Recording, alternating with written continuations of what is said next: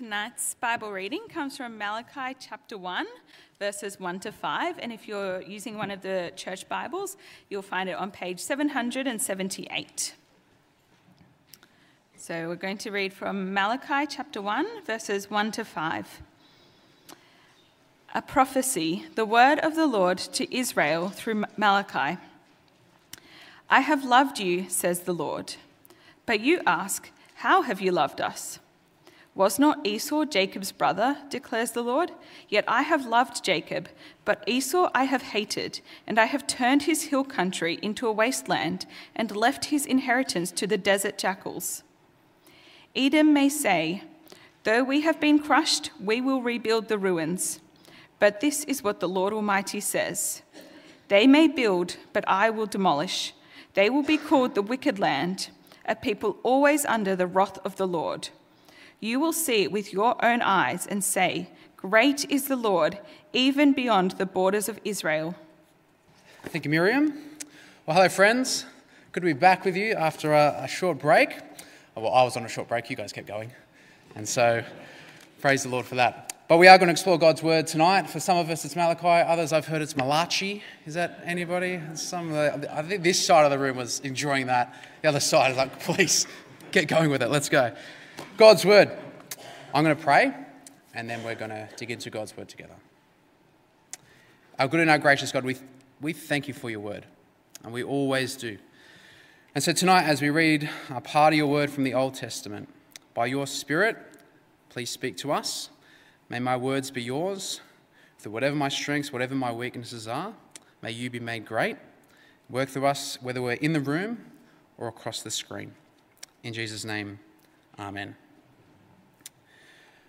Now, we all need love from people, right?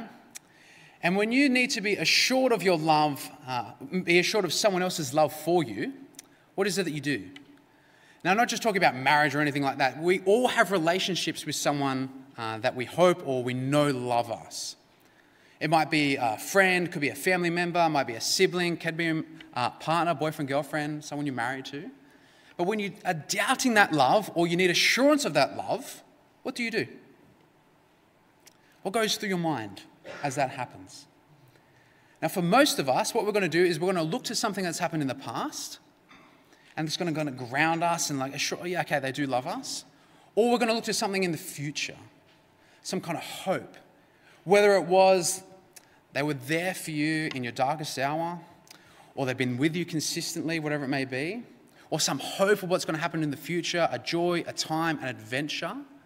You hold on to something that's going to ground that love that they have for you. Because when we're not sure of that love, one of two things is probably going to happen.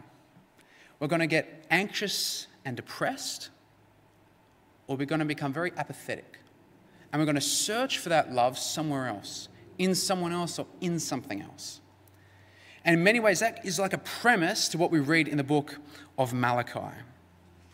God is a God who deeply loves his people and is on an intense mission to demonstrate, to show that love, to draw them back to himself so that they can turn from being apathetic and continue in their relationship with him. When you look at the images that we have on the screen and the leaves, it's like this decay to new life. That's what we see in Malachi. Death to life. Decay to beauty and goodness. That's what the book of Malachi is about. Now, amongst that, you might be asking, why are we doing Malachi? It's a bit of a strange, in the middle of the Bible, it's at the back of the Old Testament. And if you're familiar with the prophets, you're like, isn't this just weird, strange language? We had that Bible reading, and you're probably pretty keen to move on from that weird stuff. But there's actually some real beauty that is in the prophets. In the strange language that it is in a foreign time, it is still God's word. And it's useful for teaching, correcting, and training in righteousness, and it grows us in our relationship with God. So that's why we want to look at all of God's word. And at the end of the year, we come up to Christmas, and so Malachi leads us, is the last book in the Bible, and directly leads us to hoping for the Messiah. So I like that kind of, we're going to finish Malachi just as we come to Christmas. That's just a joyful thing for me and us, I guess. But then the third reason is that this is a book for this time. It's a book for this time in our life, in this moment. Now, without kind of giving a direct reason for that, I want to paint the picture of what's going on the day of Malachi, what's going on as they first heard this word from God. And hopefully through that, it will become clear why it is that we want to explore Malachi together. Now, to do that, we need to ask a lot of questions about context, what's going on at the time, so that we can understand it well and then hear what it is, what God is saying. So firstly, have a look at verse 1, and in a sense that broadly paints the picture. It says, a prophecy, the word of the Lord to Israel through Malachi. In a sense, very straightforward. This is God's word through a person named Malachi to the people of Israel. Now, Malachi, the name in Hebrew, literally means my messenger. So Malachi is the messenger boy of God to the people of Israel. The weight, the kind of intensity of the words, the authority of the words, they don't come from Malachi. They're God's words. And that is where the weight and the emphasis comes from. The audience is Israel. And so we need to ask then, what's going on in the life of Israel at this time? Now, you might know, you've probably heard this lots of times before, but the Bible isn't just 66 books of random stories. It is one united story, one big story, and each of the books tell part of that story. Now, Malachi is at the very end of the Old Testament, at the end of what Israel's story is prior to Jesus. And so the story of the Old Testament, God's come to them and they're just going in a cycle of following him and turning away, following him and turning away, constant. But the big moment that has happened prior to Malachi is exile. They've been sent out of the promised land into Babylon, but now they've come back. And we're thinking, wow, could be a big time, going to build up the story of God again. The temple's been rebuilt, the walls are built. So we're expecting grandeur in a way. But we don't get that. We get the opposite. And that brings us to what the reason is that God has given this prophecy. What's the occasion? Right? Prophets don't just come out of nowhere. Whenever we read any part of the Bible, it isn't just happening for no reason. There's a reason that it's written. And the reason here is that there's a problem. The problem is that people of Israel here have neglected God. They haven't necessarily hating on God. They're not necessarily like gung-ho for all the other religions. They just don't really care. They're giving God their leftovers. And it's led them to decline. It's led them to immorality and corruption. As I was saying before, they're in decay. So God wants to bring them to new life. And the way that he's going to do that, the way he's going to inspire them is through a series of conversations, through a dialogue between God and the people. And there's 6 conversations. We're looking at the first conversation tonight. And all the conversations go a very similar way. God introduces whatever the topic is. Then the Israelites question God, and then God gives an answer. Call me an encouragement, a rebuke, a correction, whatever it may be. And so as we kind of look at all these conversations, we see that people are doubting, they're cynical, they've got corrupt leaders, they've got a lack of care for social justice, their marriages are up the putt, and there are some who are faithful. It's a bit of a mixed bag of what is going on. And so the situation is best captured, and what God is trying to do to them is in chapter 3, verse 7, where God says, "Return to me, and I will return to you." Return to me. That's the heart of the book. Return to me because I'm a covenant-keeping God. They've fallen, they've left, they've become apathetic, but God still pursues them. And I know that kind of just rolls off us. We hear that all the time, but that is one of the absolute most beautiful things about our God. And we see that here in Malachi. And for us, we might find ourselves in a similar position. The works of God have happened, but we might have become apathetic. God may have slipped in our priorities. Maybe like, yeah, God, you're on our priority list. But God is saying, I don't want to be on your list. I don't want to even be number 1. I want to be the list. I want to be the paper on which the list is written. That's what God is about. Whole of life. And that's where the beauty, that's where the goodness comes. And he leads us to eternal life from that. So that's what we're getting into. A God who is calling us from decay into life. and something that is beautiful. Now, as we start reading, we might be expecting that God is going to be like, okay, let me list out your sins. Let me list what you need to do. Let me list how it is that you've fallen away so then we can fix that up. But that's not how God begins. We get to the first conversation in verses 2 to 5, and we see that God declares his covenantal love to them. That's how he starts. If you read verse 2, I have loved you, says the Lord. If you've been a Christian for a long time, you're familiar, but let me remind you, and if you don't know, let me hear this. It begins with God's love. Every time, anytime, all the time, it always begins with God's love.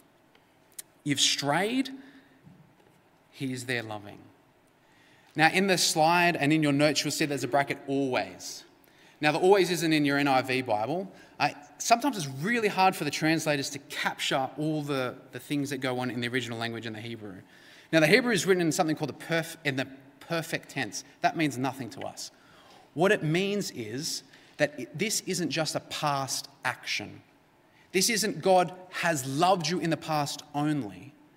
This is God has loved you in the past, he loves you in the present, and he loves you in the future. It's like when you watch someone get married and they say, I do. It's like a past comment, but it has a future reality to it. It's ongoing. It should never end. That's what God is saying to the Israelites here and in this moment. I've loved you, I currently love you, and I will love you. Now, Malachi is full of what we call covenants. Are people familiar with covenants? But it's like a contract, like a binding agreement. Similar to a marriage. Two people enter into a covenant relationship.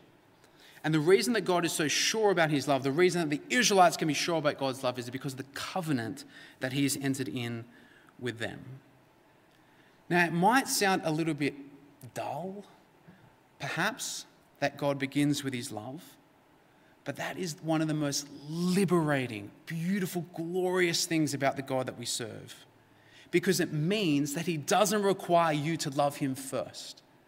It doesn't require us to reciprocate something first. It doesn't require merit. It doesn't require work. Why does God love you? Because he loves you. That's why. There isn't any other reason other than God has chosen to love us. And that's what we see here to the Israelites. And that is what has been consistent throughout the Old Testament. Creation, through the calling of Abraham, he didn't do anything first. God calls. He loves him first, bringing him into a nation. The Exodus story, if you're familiar with that, saves them, then gives them a law. In Malachi, let me tell you I love you, and then we'll figure out what's going on with the mess that's in your life. For us in our day, it's captured best by Paul in Romans chapter 8, verse 5. God demonstrates his own love for us in this, that while we're still sinners, Christ died for us. It isn't merit, it isn't work, it isn't waiting, it isn't fear that maybe he won't. While we were sinners, while we were an enemy, God loves us. So our relationship with God, you want to start it, you want to continue it, you want to grow it. It always begins with God's love for you. It begins with God's love for us. Now, for the Israelites, they're not really seeing it that way. They're concerned. They're unsure. And so they question God's love. Now, as we read the rest of it, we realize that this questioning is with a very negative attitude. And so in verse 2, the people ask, but how have you loved us, God? As we look throughout the rest of it, the tone is actually, God, don't give us some history lesson. I don't care what you've done in the past. Lord, what are you doing for us in the moment? I don't see your love. I don't feel your love. The situation is dire and desperate. Your love is pretty non-existent, God. Show me how you love us because we don't see it. That's what the Israelites are saying. That's their question here. It's dismissive, it's abrupt, it's apathetic, it's I don't care, God, show us, because we don't see it. Now, you've got to remember the situation. They're not thriving. They look in what's in the immediate term, and something else looks more attractive to them. The promises of God don't look all that sure. The presence of God doesn't seem felt. But that's because they're only looking at the immediate situation. looking at the here and now. They've got their blinkers only on the very existent moment. They forgot what God has done and forget what God will do. It would kind of be like if you were a frequent traveller on an airplane. Anyone frequent travellers on airplanes? Probably not really, but you'll get the picture. If you travelled on an airplane before, you know that they taxi. You get out of the terminal and they have to wait or travel in some way to the runway. This kind of attitude from the Israelites is like if they were taxiing and they were sitting on the runway somewhere, they're seeing planes take off, land, move all around them. They're not moving. And the captain says, "Don't worry, the plane's going to take off." And they go, "No way. We won't see that. We don't know that. Prove it to us." But if you're a frequent traveller, you know, of course the plane's going to take off. You can trust in the captain. That's what happens. And that's the problem what the Israelites are doing here. They're only looking at the immediate. And it's grim and it's dark. Or it's unsure for them. And for us in this generation, we are in such danger of that. Because we're in danger of that because we're like the microwave generation. Click, click, click, on, bang, done, I got dinner. Right? We don't just have slow-cooked meals. We now have fast, slow-cooked meals. You know, we want it and we want it now. That's who we are. And in a sense, it's not necessarily bad, but it means we need to trust in the promises of God that happened in the past. We need to look to the promises that are going to happen in the future. And it looks like God doesn't care for us now. We want immediate results. And it makes us question God, or it makes us doubt God. But that raises the question, what are to do with our doubts that we have about God? How should we deal with them? How should we think about them? Here the Israelites, as I was saying, was dismissive of God. They're spiteful, they're apathetic. And so they're throwing like kind of abrupt doubts on him. But does that mean that all doubts about God are bad? Can we never doubt? Always just look to the past, look to the future, dismiss your doubts. I want to say clearly the answer is no. Doubt is a part of the Christian life. Not because God wants us to doubt, but he knows that we will. And so, I guess I want to say, if you're doubting, you're not alone. If you're doubting, that doesn't necessarily mean you're a bad Christian. If you're doubting in something or shape or form, it doesn't mean you should keep it to yourself. You might be in that very season right now, doubting for some reason. Maybe God doesn't seem real. The evidence doesn't stack up. Maybe something horrible has happened in your life. Maybe nothing has happened in your life. For whatever reason, you might be doubting in your relationship with God. Well, I want to suggest to you, doubt is not the opposite of faith. In our faith with God, there will be seasons and times of doubt and struggle. And so I really like this quote from an American Baptist pastor named J.D. Greer. He says, "Faith is not the absence of doubt. It is continuing to follow Jesus in the midst of doubt." So the problem isn't that when we have doubts, the problem is how we then deal with those doubts, how we engage with those doubts. Because there's unhealthy ways to engage with them, and there are healthy ways to engage with your doubt. Now, the unhealthy way is what the Israelites are doing here. Abrupt, dismissive, don't care, going to look for security in something else. But there is a healthy way. The healthy way is to come to God with your doubts, to come to him with the doubts. He encourages that. And I want to suggest two practical ways to do that. And the first is prayer. And the reason I want to say prayer is because we have the Psalms. And if you've read the Psalms in any way, shape, or form, you will know that they just express the totality of human emotions. Joy, to struggle, to triumph, to pain. And God, amongst so many things that are going on in the Psalms, he is saying, throw your emotion on me. Throw your question, throw your doubt, throw your uncertainty. He's saying, more than throw it on me, I'm going to give you permission. More than permission, I'm going to say, sing them. Like, that's crazy. Sing your doubts to me, children of mine. Like, what a God that would say that. Because he knows that in our development as the people of God, there'll be seasons where we doubt. And he says, come to me, pray to me. God can handle your doubt. Every doubt that you have, pray them to God. Pray them to him. And the second thing I want to suggest is share and explore that doubt with other Christians. In Christian community. Don't just do it alone. Pray to God and express it, share it with other Christians in community. I was chatting this week with our youth pastor, Mr. Lachlan Miller, and we're talking about doubts, and he was chatting about a guy named Sean McDowell, who put a podcast out this week talking about doubt. Now, if you know anything about Sean McDowell, he's the son of a guy named Josh McDowell.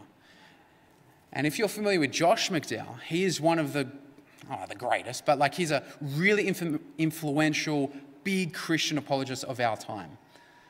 Very famous, excellent work. His son Sean strong Christian, goes to uni, and amongst it all, has huge doubts about his faith. Rocks him emotionally, rocks him intellectually. He doesn't know what to do with all these doubts he has about his faith. And so he goes to his dad, and he says, Dad, I've got to be honest with you. I want to follow truth, but I'm not convinced that Christianity is true.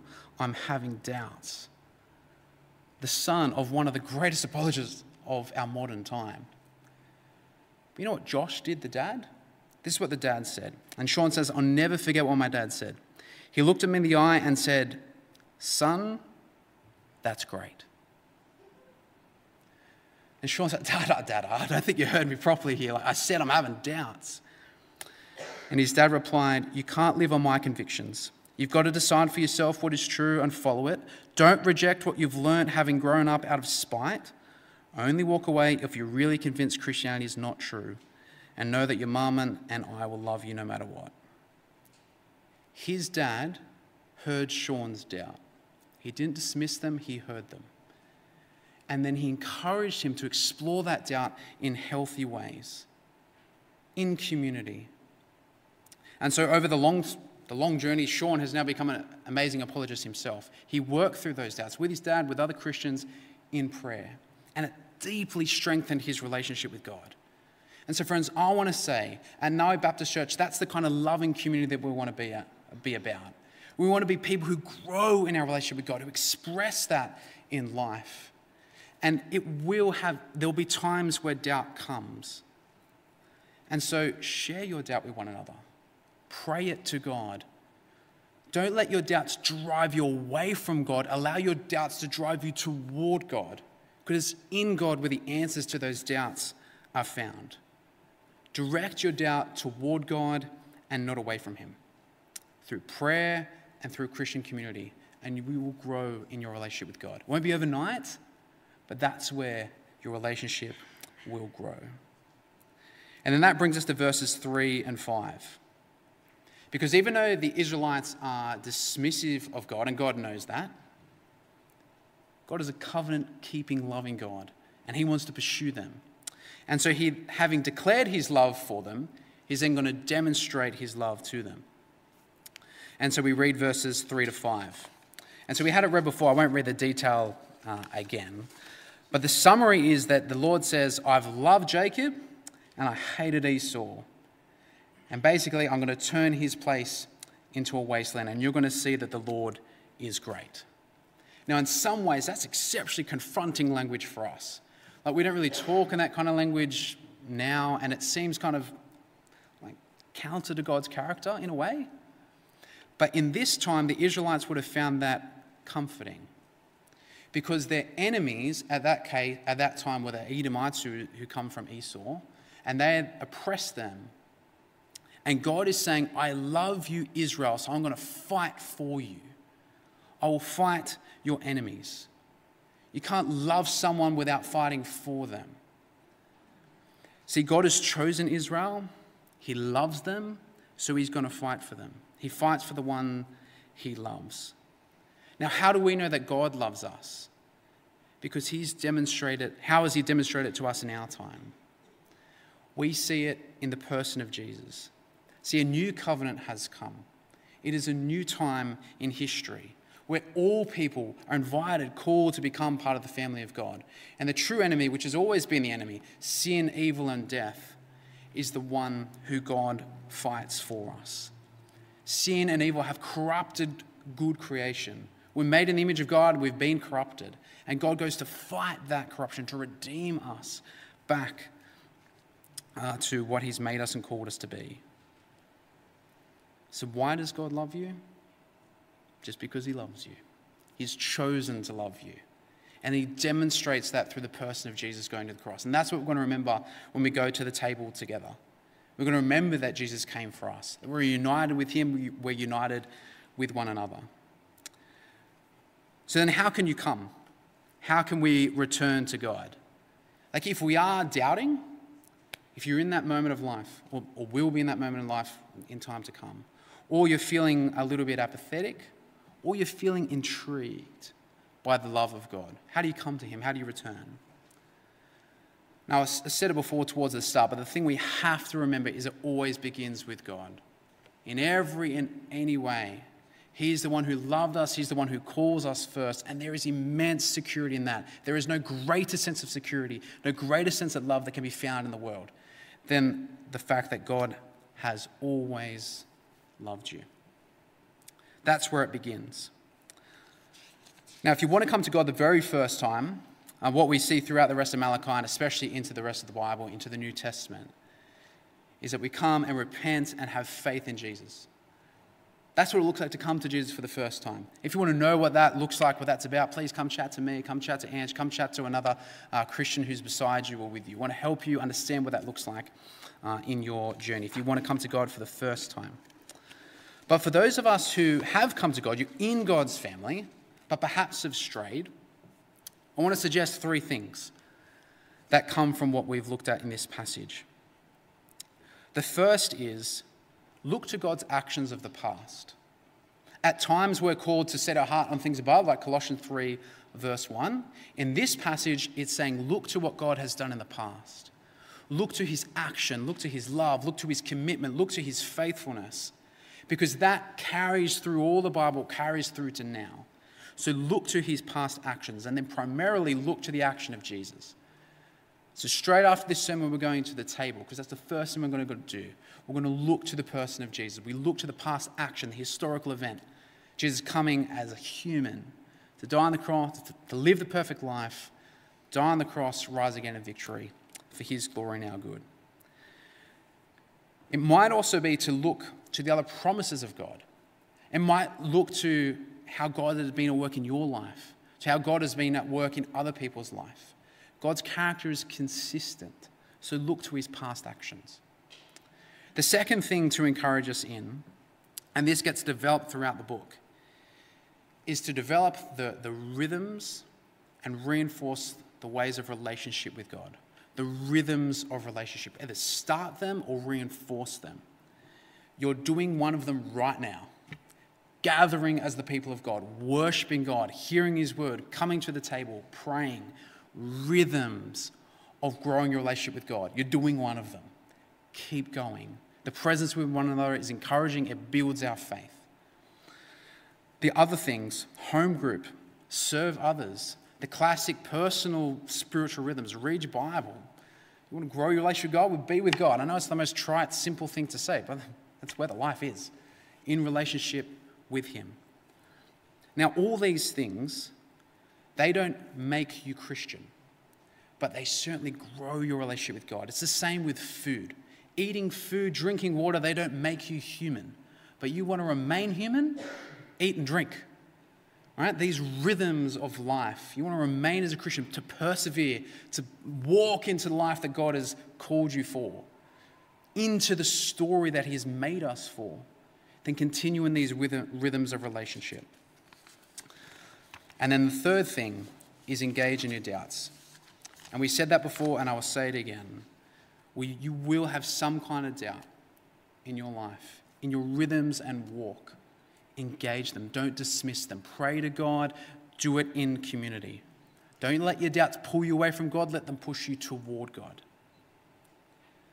The call of God through Malachi, right at the outset, whatever stage of life that you're in, is continue to return to God. Maybe that's a warning, maybe that's an encouragement, and that's a motivation. And it begins with God's love. That's where it begins, that's where it's going to be in this moment, and that's where it's going to continue to be. You never need to fear. And as we have the doubts, we have a God who immensely loves us and is bringing us into a cosmic story. That we see part of it here and we see lived out in the person of Jesus, and then into our life, into eternity today. So I'm going to pray. Then we are going to look to the past as we come to the table and look to the future where Jesus comes again. So let me pray for us. Father, we thank you so much that your character is consistent and your character is one of love. You are one who loves us immensely and you hate injustice and evil. And we thank you so much that we see the collision of love and justice on the cross. Father, I pray for any of us in this moment who are doubting you in some way, shape or form, whatever that looks like, for whatever reason. By your Spirit, help them to draw to you, not to be pulled away. Protect them in the name of Jesus, I ask. And Father, may we grow more into the likeness of Jesus as a result of whatever season we are in. May we be confident that you're taking us from periods of decay to periods of life, because your Spirit is at work.